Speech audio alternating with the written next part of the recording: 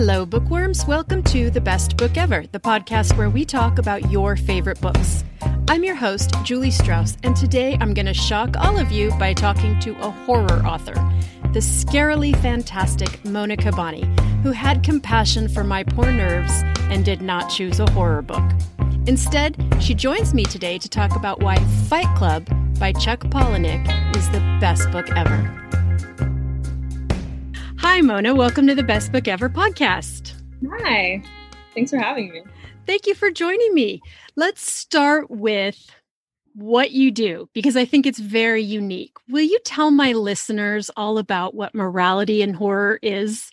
Yeah, definitely. So I'm a psychological horror writer. I published 2 books so far, Vanilla and The Bell Chime. They're available on Amazon. And essentially, I take like the horror genre, but I do a much more psychological lead into it and kind of take morals that like people have to go through day to day in their life or experience and like turn them on their head a bit and make them more horrific. I find like the horror genre to be like gothically romantic, and I like to play around with that a lot. So that's my goal. And morality in horror is just like expressing how I think horror can have a moral depth to it that makes it last longer. Like the fears and anxieties that you would get from a horror movie last longer than just the length of the medium that you're expressing on. So like whether it's movie or in book form, it's not just like turning the page and like seeing these horrific scenes play out, but it's also like thinking about what that underlying moral was throughout the work that kind of would haunt you in your daily life too. So I think the word moral is tripping me up. Does that mean that all of the people who you write about are making bad moral choices?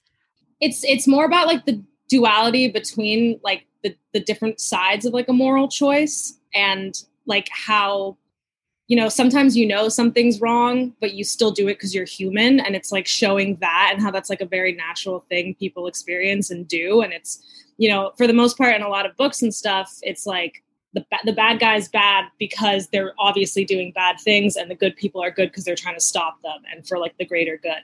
But like from a human aspect, it's really, it's a lot more gray than that. And I think it's like showing that making those decisions, and like throughout the books, I try to like make my characters teeter-totter between like what's the right choice and what's the wrong choice. And it's like okay to stray off the good path sometimes, and that's like human. So yeah.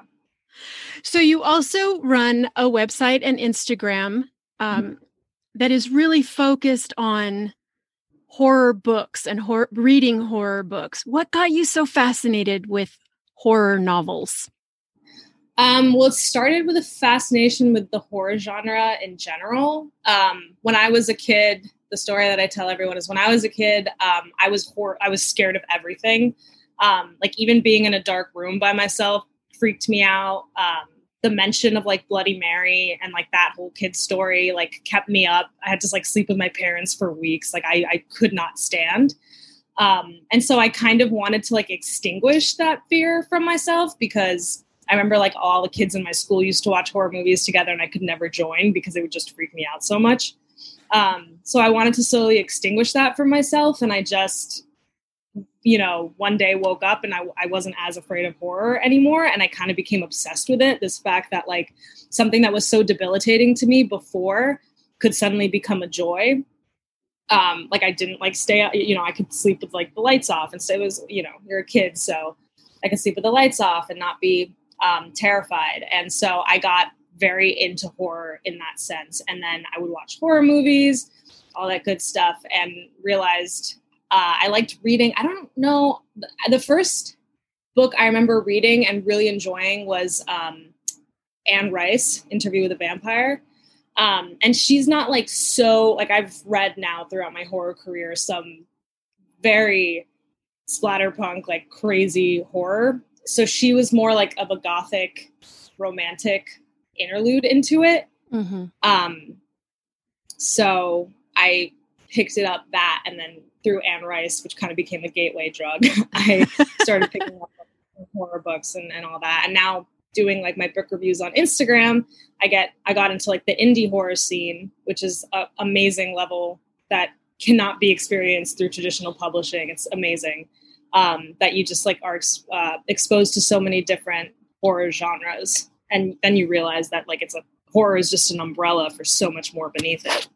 What are indies doing that traditional publishers aren't doing? I mean, traditional publishers are looking for things that can be mass marketed, right? So you want like a clear storyline, clear characters, nothing too like trippy, or even like the formatting of the book in and of itself. Like my first book, Bell Chime, which is like a huge hit with a lot of people, would have never been traditionally published because the structure I wrote it in isn't linear. It's like you start from the end and then you go to the beginning and then I take you to the middle but it all clicks together in the end. And traditional publishers are really looking for things that fit a formula. Whereas if you're indie, you get free reign to really do absolutely whatever you want. And I think from that, you get some of the greatest creative works that a person could possibly, because you have no limits at that point. And so if you want to go extreme weird horror that's, grotesque but tasteful, and there's an audience for that, you can do that. You have free reign. So therefore, you're going to create some of the best content. So it's not only that it can be bloodier and slashier, it is also that the actual creativity of it is really different. I see what you're saying. You can be like weird with the timelines. You can be very experimental. I think experimental would be like the key word in this whole thing, is that when you're indie, you can be extremely experimental with your work. So this year, one of my favorite books is called Leave the World Behind by Rumaan Alam. And I'm sure it's not marketed as a horror book. I was so terrified as I read it that I almost couldn't breathe. And nothing happens in this book. Something is about to happen, and the entire thing is this tightening dread. And I was texting a really good friend of mine, Mark, who is a horror writer, and I said, I cannot handle, I think this is horror. And he said to me something really interesting. He said, slasher movies have destroyed our understanding of horror because a lot of people think that, body parts have to be chopped off for it to be horror, when something psychological like this can be absolutely terrifying. So given that, how do you define horror? What makes a book or a movie a horror story to you?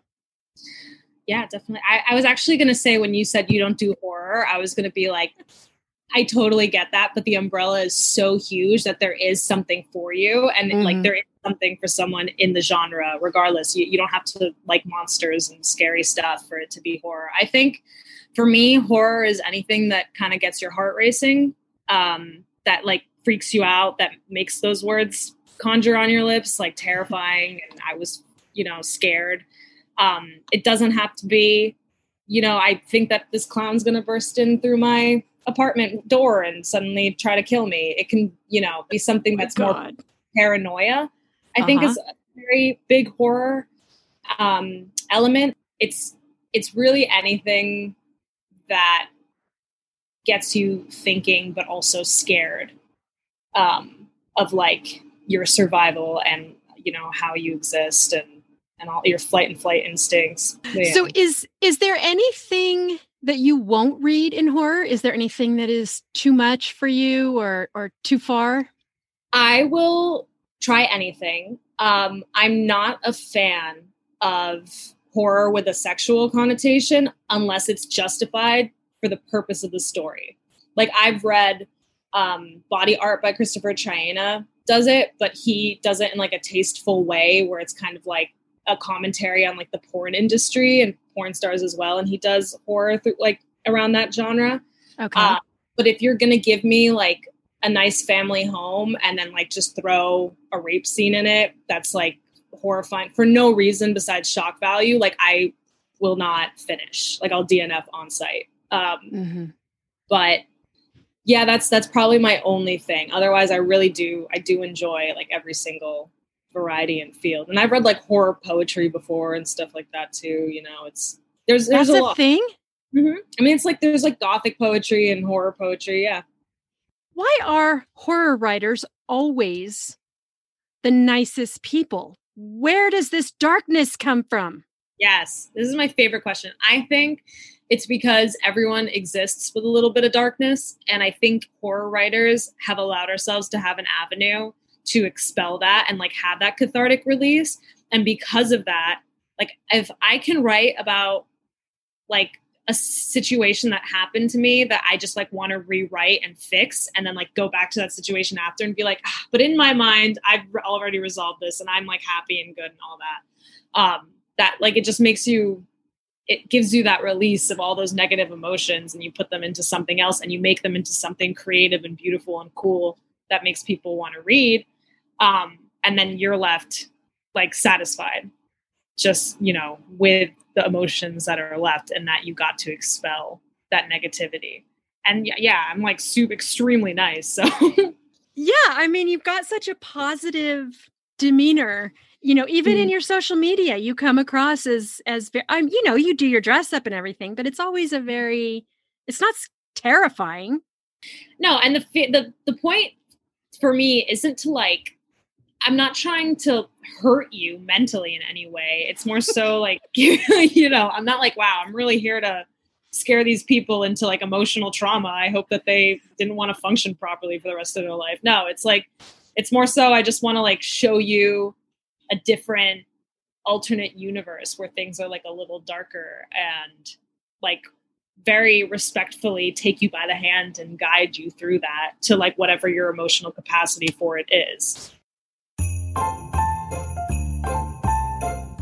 Hi friends, just a quick break to remind you that even though we are melting through a blazing hot summer here in California and the thought of the winter holidays seems like a fever dream, I am nonetheless hard at work on my second annual Kids Gift Giving episode, where I interview a bunch of young people about their favorite book. It was my favorite episode to record last year because kids are my favorite people, and you all very clearly agreed. It's still far and away my most popular episode. If you know a young person ages 5 to 20 who would like to tell me about a book, I would love to talk to them. Go to my website, juliewroteabook.com, and click on the button that says, Be a Guest on the second annual Kids YA Gift Giving Guide. I can't wait to hear from you. Now, back to the show. When we first started talking about you appearing on this podcast, I was trying to steel myself for a horror novel. And instead you chose something different. You chose Fight Club. Yeah. So I call it horror because it horrified me. Yeah. But I don't think most people classify it as horror. Do you? It's more psychological thriller. I think you could make the stretch and claim it under horror, although there's nothing that really like leaves you kind of being scared, more so kind of like what the fuck just happened. And in that sense, It makes it more psychological thriller than it does scary.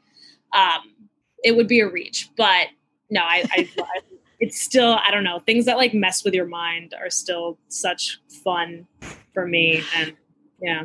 But I would say the end of the book the epilogue is very horrifying, and not the same end as the movie. Like, that's what I love about the book is that he like did something that just extended beyond him. And that's scary in and of itself too, is like you had an action and you regretted that action afterward. But it's beyond you. It's evolved into something like this brainchild that you had has evolved out of your control. And it's like as if you never were even one to create it because you can't do anything about it anymore. It's crazy. Do you remember how you first came across it? Yeah, I actually watched the movie first with my parents. And I remember loving it. And I would show it to like, if ever anyone was like, oh, I haven't seen Fight Club, I'd be like, what? You have to see Fight Club. And then I would make them watch it. And so then I realized it was a book, sillily enough. And I read it in like one sitting. I like both versions. I still love the movie, but the book has like a different taste to it. That's amazing too. How can you summarize this book for my listeners who maybe haven't come across it? Yeah. So if I were to give this book to someone and explain to them real quick what it's about, I would say it's about a man who suffers from insomnia, who has to exist in corporate America, but doesn't necessarily enjoy or agree with his like 9-to-5 job and the decisions that come with it. And he kind of just slowly loses it along the way. But he makes a friend that makes him like more stable. And it's about their journey into, I guess, like everyday drone, mundane life that we all have to go through. Okay, we could have a 4-hour conversation on your statement that this friend makes him more stable. That is a fascinating statement you just said. In the beginning, but yeah, I would say that makes sense. Yeah. Okay. Yeah. So tell me, what do you like about it? Why is this your choice for best book ever? I love stories that have twist endings to begin with. So from like a purely I was entertained standpoint, like I was, and I loved that ending. But I think, I don't know, I work a 9-to-5 job too. And I have like sleep terrors. So I like understand like kind of like sleep issues and things like that. So like I related to the character on a personal level too. I mean, not to the extreme, but you know what I'm saying? Just more so in the sleep type. And I don't know, it's just cool. It's cool to see someone take a character that most people can identify with and give them this like morally ambiguous journey, which is, you know, my thing. Have you reread it frequently? I haven't reread it for like 2 years. No, maybe like a year and a half now. So it's been a bit. So I don't necessarily, I remember the general like structure of the book. And I remember that it was like first person present tense, which always gives you such an eerie feeling when reading it. But no, this time around I listened to the audiobook, which was only like an hour. So for anyone that hasn't, you know, read really? Book, go listen to the audio. Yeah, they do like it's like a production more than it is a reading. So it's very interesting, but it'll give you like the goods of what it's about. So this was my first time reading it, although I had seen the movie and I knew the twist. But I'll tell you what, I had completely blocked out the entire soap thing. Oh, yeah.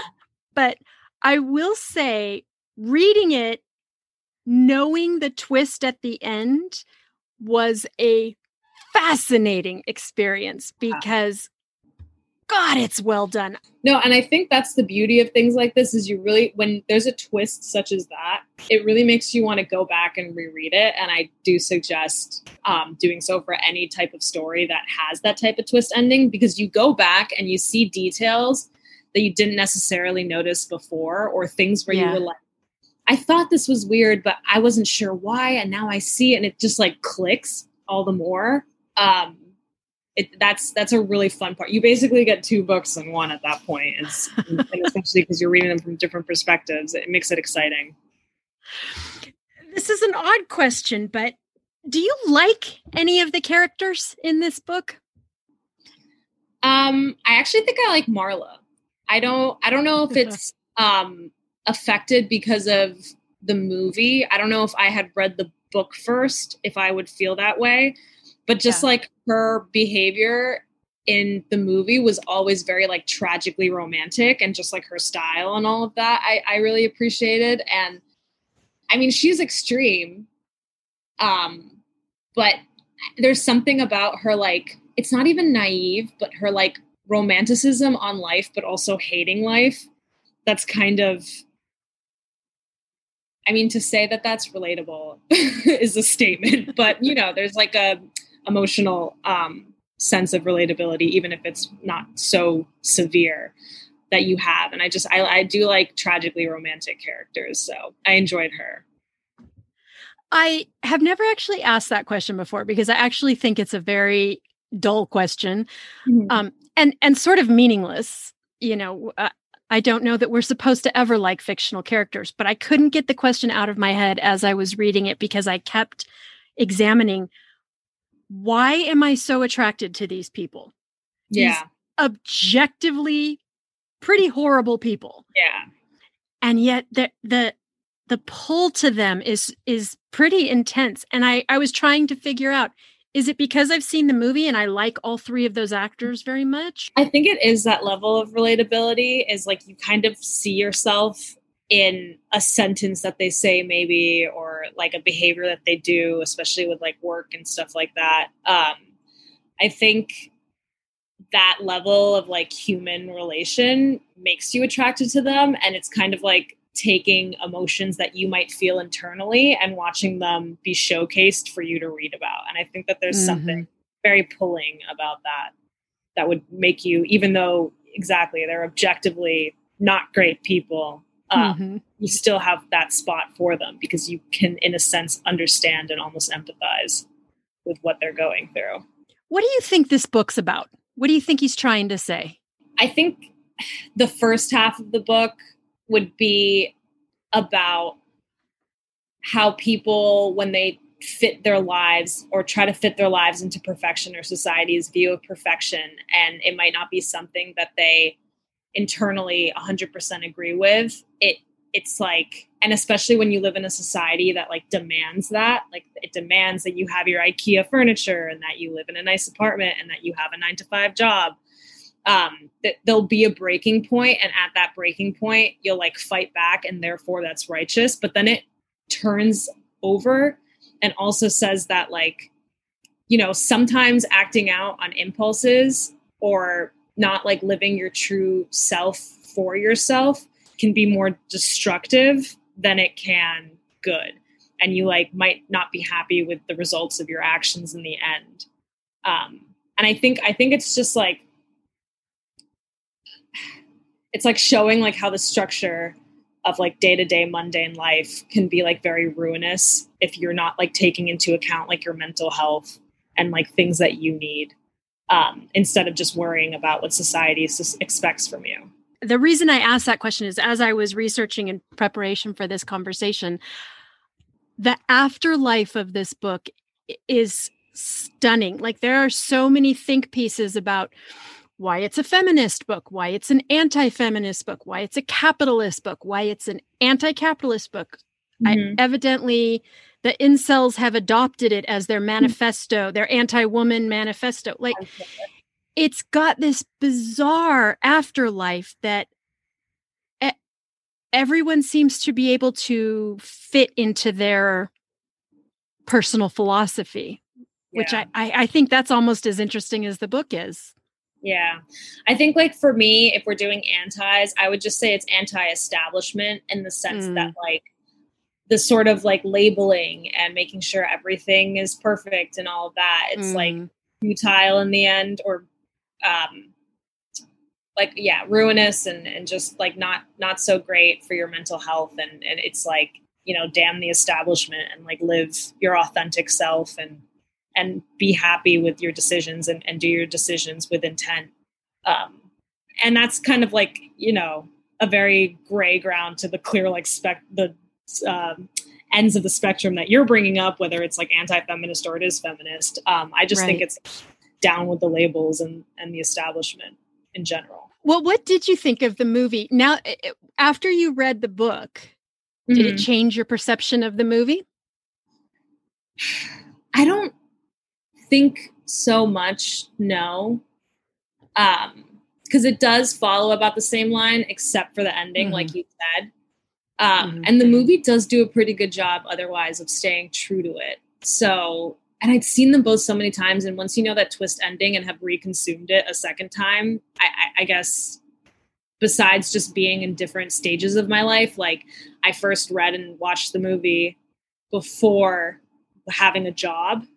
And now I have a job, and that changed my view of it solely because of my stage of life. But in terms of like the medium I consumed it on, no. I think I would say above the consumerism, I would say it's a commentary on fragile masculinity and this need to physically hurt. Because that's the only feeling they're sort of societally allowed to feel is violence. You know what's funny is when I was listening to the audiobook, and I had never paid much attention to this before, but I realized that in the Fight Club, it was only ever men, and Marla is the only woman. And I was like, damn, I would join a fight club maybe. Like, I could totally... Would you really? I don't know, maybe. We'll see, like, how bad I'm doing for the week. I don't know. I'd probably try it, honestly.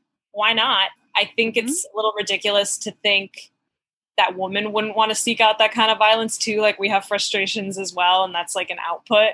I think this whole book does just like extreme showcases to make commentary on that. Yeah. But I like it that it's not necessarily saying, you know, this is how you should feel about it. It's more so like, here's an in-your-face portrayal of this, and like, hey, how do you feel about it?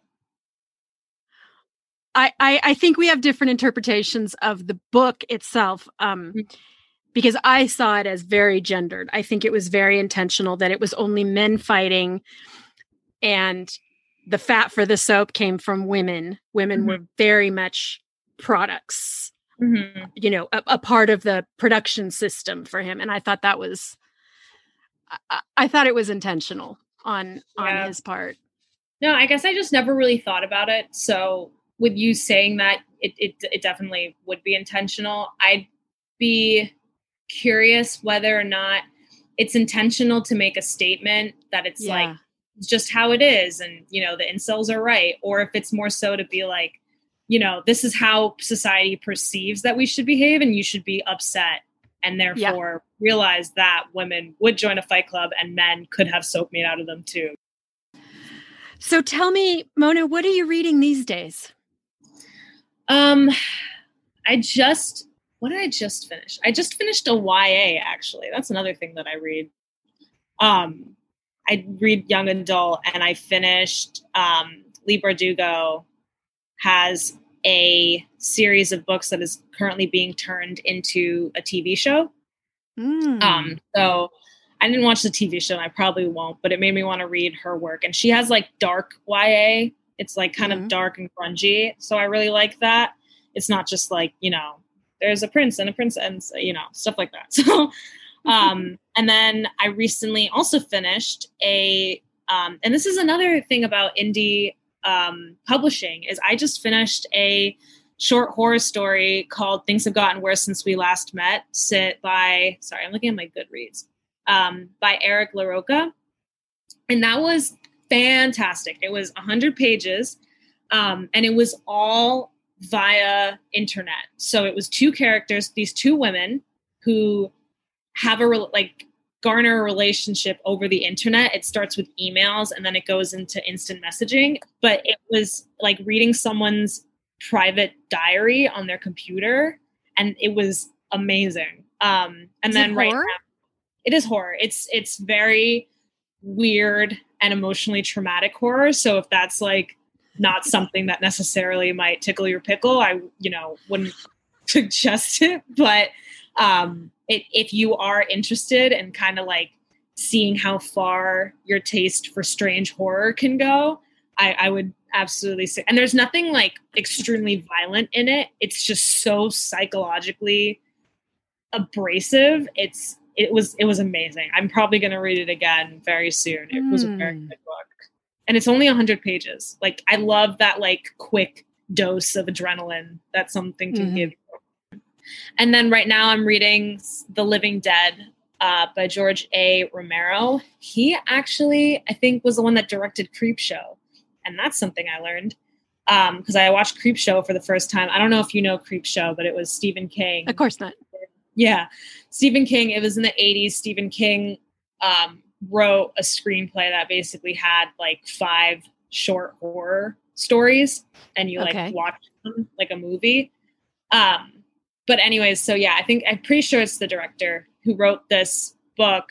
It's about like a zombie apocalypse happening, but it has a very like racial experience, POC experience connotation. Like there's different characters and the diversity and like what it's like to not only exist in American life or in life in general as like a person of color, also to be doing it through a zombie apocalypse.